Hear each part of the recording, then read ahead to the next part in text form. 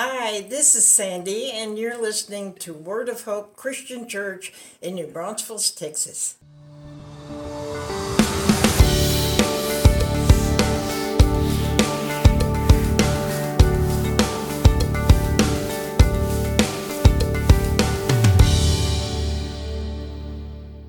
Hi, everyone, and welcome once again. I'm Pastor Tim with Word of Hope Christian Church in New Braunfels, Texas, and it's Sunday, June 18th, and this is your Sunday sermon. Also, a very happy and blessed Father's Day to all the dads, as well as those of you who have had to do or are doing double duty, so to speak, being both mom and dad. We love you and are grateful to you. We're a little more than halfway through our sermon series called Getting There. Now, once again, if you're just joining us, the whole idea behind this series is that we're looking for ways that we can make forward progress. In other words, we want to get there to become more spiritually mature. Today is part 6. We're going to be looking at Psalm 128, and we're going to talk about 3 keys to being a successful father. There's a lot to talk about, but as we always do, let's take a moment and pray. Almighty and most merciful Heavenly Father, God, we praise your holy name today. Lord, I thank you for this chance to be able to share your word with those that have come to listen. Lord, bless them. Give us ears to hear. In Jesus' name we pray. And everyone said, Amen and Amen. Proverbs 31 tells about the value of a virtuous wife and mother. One woman has taken those thoughts from the chapter and applied them to her husband and the father of her children. This is what she wrote. Who can find a virtuous man? For his worth is far above chocolate. The heart of his wife safely trusts him, for he will not mess around with bimbos. He does her good and not evil all the days of his life. He seeks motor oil and socket wrenches, and willingly works with his hands. He rises when it is yet night, and makes coffee for her household, and feedeth the cats. He considers a stock and buys it. From his profits he invests in a mutual fund. He girds himself with sensitivity, and learns the art of listening. He perceives that his benefits are good, and his lamp does not go out by night unless, of course, his beloved desires his presence. He extends his hand to the poor. Yes, he reaches out his hand to the needy. He is not afraid of snow for his household, for all his household is stocked with batteries, a kerosene heater, and kitty litter for icy spots. He takes an interest in the laundry, and yea, can wield an iron and can spray starch, and his socks match. He remembers birthdays and writeth his own cards and helps with the Christmas shopping and wrapping. He watches not over muchly of sporting events and does not eat the potato chips of idleness.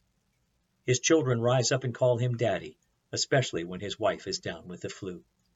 His wife also, as she praises him, saying, I can't believe you did the dishes all by yourself. Charm is deceitful and hunkiness is passing, but a man who fears the Lord, he shall be praised. Let his works praise him in the women's group. Now that woman obviously had a high regard for her husband, and the Bible tells us God also has a high regard for godly husbands and fathers. Back in the days of Genesis, godly fathers and husbands were the leaders, priests, and prophets of their homes. When they pronounced a blessing or a curse, those blessings and curses carried weight with God. These fathers spoke and things happened. I believe God told us the stories of these men and their families so that we would see the powerful influence godly fathers and husbands can have in their homes. Psalm 128 repeats a common theme in Scripture, and that theme is, God has a very high regard for dads. Why? Because earthly fathers are the model of our relationship with God, our Heavenly Father. As Dr. James Lamb once wrote, God loves fathers. He is one. So open your Bible or Bible app right now to Psalm 128, and let's see exactly what God says. Follow along as I read. How joyful are those who fear the Lord, all who follow his ways. You will enjoy the fruit of your labor. How joyful and prosperous you will be. Your wife will be like a fruitful grapevine, flourishing within your home. Your children will be like vigorous young olive trees as they sit around your table. That is the Lord's blessing for those who fear him. May the Lord continually bless you from Zion. May you see Jerusalem prosper as long as you live. May you live to enjoy your grandchildren. May Israel have peace. As you can see in this psalm, God tells earthly fathers that he wants to bless their families and make them strong. He wants to make their homes to be safe and happy places. He's telling fathers that they can get there, in other words, and he gives them some things to ensure that result. So what can fathers do to be successful? What can they do to obtain God's blessing? Well, here's the first thing. Godly fathers have to want their homes to succeed. Notice the location of the blessings listed in this Psalm, verse 3. Your wife will be like a fruitful grapevine flourishing within your home. Your children will be like vigorous young olive trees as they sit around your table. Notice it's within your home and around your table. Too many men find their greatest joys at work, in recreation, possessions, etc. Now, as breadwinners, we men have to work. We just can't be at home all the time. And there's nothing wrong with having some recreation time, playing golf, bowling, going fishing, things like that. Nor is there anything particularly wrong with possessions that you enjoy having around. But we need to realize that the attraction of those aspects of our lives, the job, recreation, possessions, can distract us from our priority of our homes and families. William Willimon told about an adult Sunday school class where they were studying about Jesus being tempted in the wilderness. The teacher asked, "How are we tempted today?" A young salesman was first to speak. Temptation is when your boss calls you in, as mine did yesterday, and says, "I'm going to give you a real opportunity. I'm going to give you a bigger sales territory. We believe you're going places, young man." "But I don't want a bigger sales territory," the young salesman told his boss. "I'm already away from home 4 nights a week. It wouldn't be fair to my wife and daughter." "Look," his boss replied, "we're asking you to do this for your wife and daughter. Don't you want to be a good father? It takes money to support a family these days. Sure, your little girl doesn't take much money now, but think of the future. Think of her future. I'm only asking you to do this for them," the boss said. The young man paused and then told the class, "Now that's temptation." In order to have a God-blessed home, fathers need to make their home a priority. That doesn't mean we're always going to be successful at that. Sometimes we're not going to understand everything we ought to do in order to be effective fathers, but that's why God gave us wives.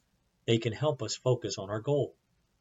And another thing I noticed in this psalm about how a father can be successful is that it emphasized walking with God.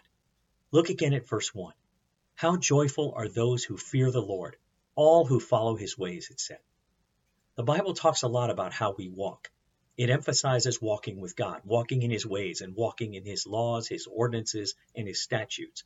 The whole idea is that we should want to walk with God. Back in Genesis, we're told that God came down and walked with Adam in the cool of the evening. There's an old hymn that has always reminded me of that sweet time. Adam with God in the garden. It goes like this. Sing it with me if you know it. And he walks with me and he talks with me and he tells me I am his own. And the joy we share as we tarry there, none other has ever known. If you recognize that, it's from the hymn in the garden. But as I thought about that hymn this past week, it occurred to me that the impression it had always given me was that God wanted to walk with me. But actually, that's never really been a problem for God. God has always wanted to walk with his people. The problem really is his people rarely seem to want to walk with him. Fathers who want God's blessings in their homes have to decide that they are going to take the time to be walking and talking with God and telling him that they want him to be their own. Fathers need to have a personal Bible study. They need to spend time alone in prayer. They should be going to church, going to Bible study, and they need to fellowship with other Christians whenever they can. Jesus said in Matthew 18, verse 20, "For where 2 or 3 gather together as my followers, I am there among them." Every time you and I spend time with God's people, we're walking with God, because that's what Jesus promised. A godly father who wants God's blessings makes walking with God a priority, and he models that priority for his family to copy. Larry Crabb tells about watching his father pray when he was about 4 years old. It was Sunday morning and about 50 people gathered in a circle at our Lord's Supper service. The elements, covered simply with a white cloth, were on the table in the middle. The arrangement was intentional. It spoke of Christ as the center of our thoughts. Dad stood to pray. I was lying on the floor looking up at him. Even now the memory is clear. I thought to myself, he actually thinks he's talking to someone, and whoever it is means more to him than anyone else. Without even thinking about it, Larry Crabb's father modeled what his priorities were for his young son.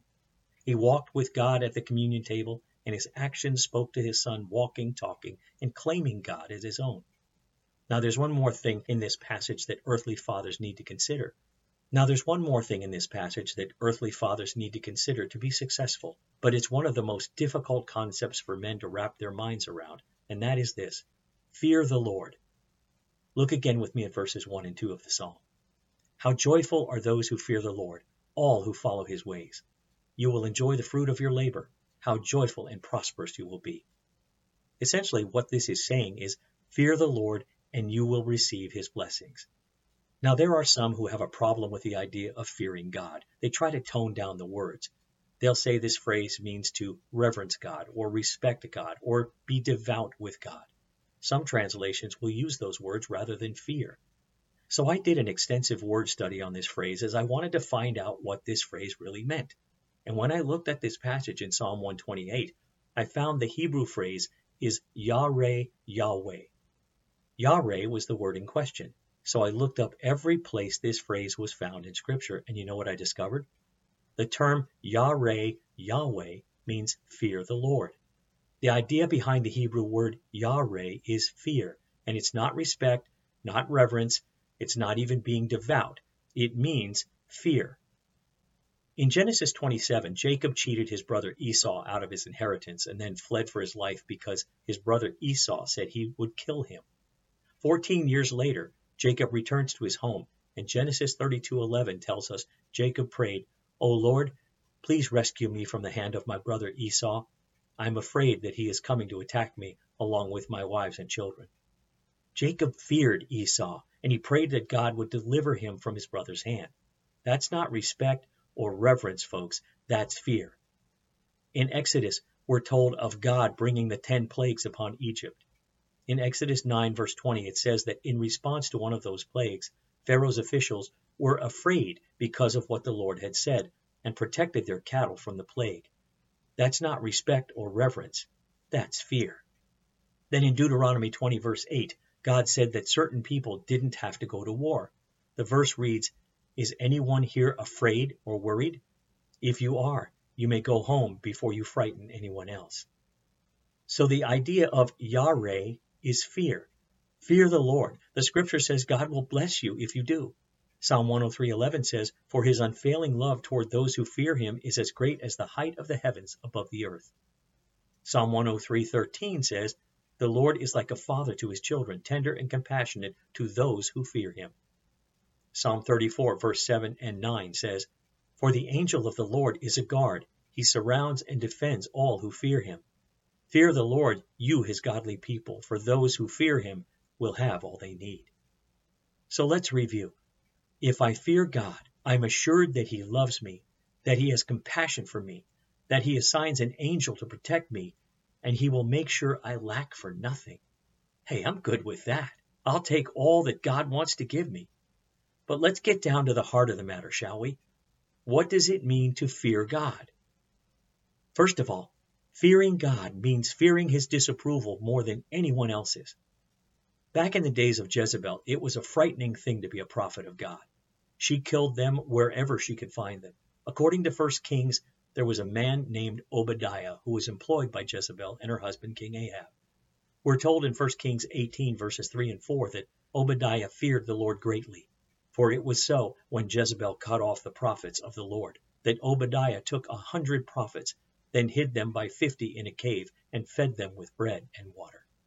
In other words, Obadiah feared God more than he feared Jezebel. As frightening and as dangerous as Jezebel was, Obadiah realized she was not nearly as big and bad as God was.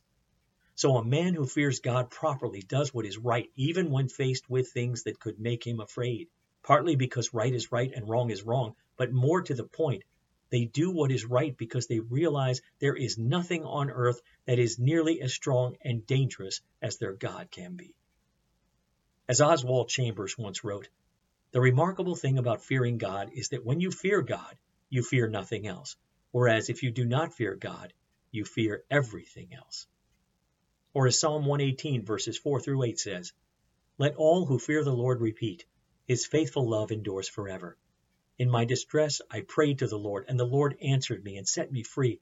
The Lord is for me. so I will have no fear. What can mere people do to me? Yes, the Lord is for me. He will help me. I will look in triumph at those who hate me. It is better to take refuge in the Lord than to trust in people. The second aspect of fearing God is understanding that we don't mess with him. We don't take him for granted, and we don't get him mad. As an example, the book of 1 Samuel tells us about a time when the priests of Israel were wicked men. They were the sons of Eli, the priest, and their names were Hophni and Phinehas. At the time, Israel was at war with the Philistines, and the army of Israel felt the need to have God's presence with them at the battlefront. So they asked Hophni and Phinehas to bring the Ark of the Covenant to the battle. What happened? They lost the battle. The priests were killed, and the Ark was stolen by the Philistines. Why did this happen? Because the leaders of the family of Israel, the wicked priests, thought they could live any way they wanted and still count on God to help them fight their battles. When I was a boy, my dad had boundaries. There were lines you just didn't cross. And if I crossed those lines, there was a price to pay and punishment would be administered. Now, did I fear my dad? Absolutely. But only if I crossed the lines, or even if I was just considering crossing those lines. Did I love my dad? Sure did. I knew he was being as fair as he could be. He had set his boundaries because they were right boundaries, and I knew he really wanted what was best for me. As Hebrews 12 verses 9 and 10 says, "Since we respected our earthly fathers who disciplined us, shouldn't we submit even more to the discipline of the Father of our spirits and live forever? For our earthly fathers disciplined us for a few years, doing the best they knew how. But God's discipline is always good for us, so that we might share in his holiness." So as earthly fathers, it's important for us to know where God's boundaries are at. Like I shared with you last week, we need to know where God draws the line. Fearing God is knowing where he's drawn the lines and determining to draw those same lines in our lives and homes. So let's review. If I want to be a godly father and receive all the blessings he wants to give my family, then there are 3 keys. Number 1, I need to make my family a priority. Number 2, I need to determine to walk with God and be with him whenever possible. And number 3, I need to have a proper fear of God, to fear him more than anything or anyone else in this life. Andrew Gillies once wrote a poem called The 2 Prayers, and I'll end with this. It says, "Last night, my little boy confessed to me some childish wrong, and kneeling at my knee, he prayed with tears, 'Dear God, make me a man like Daddy, wise and strong. I know you can.' Then he slept. I knelt beside his bed, confessed my sins, and prayed with low bowed head. O God, make me a child like my child here, pure, guileless, trusting thee, with faith sincere." And all God's people said, Amen.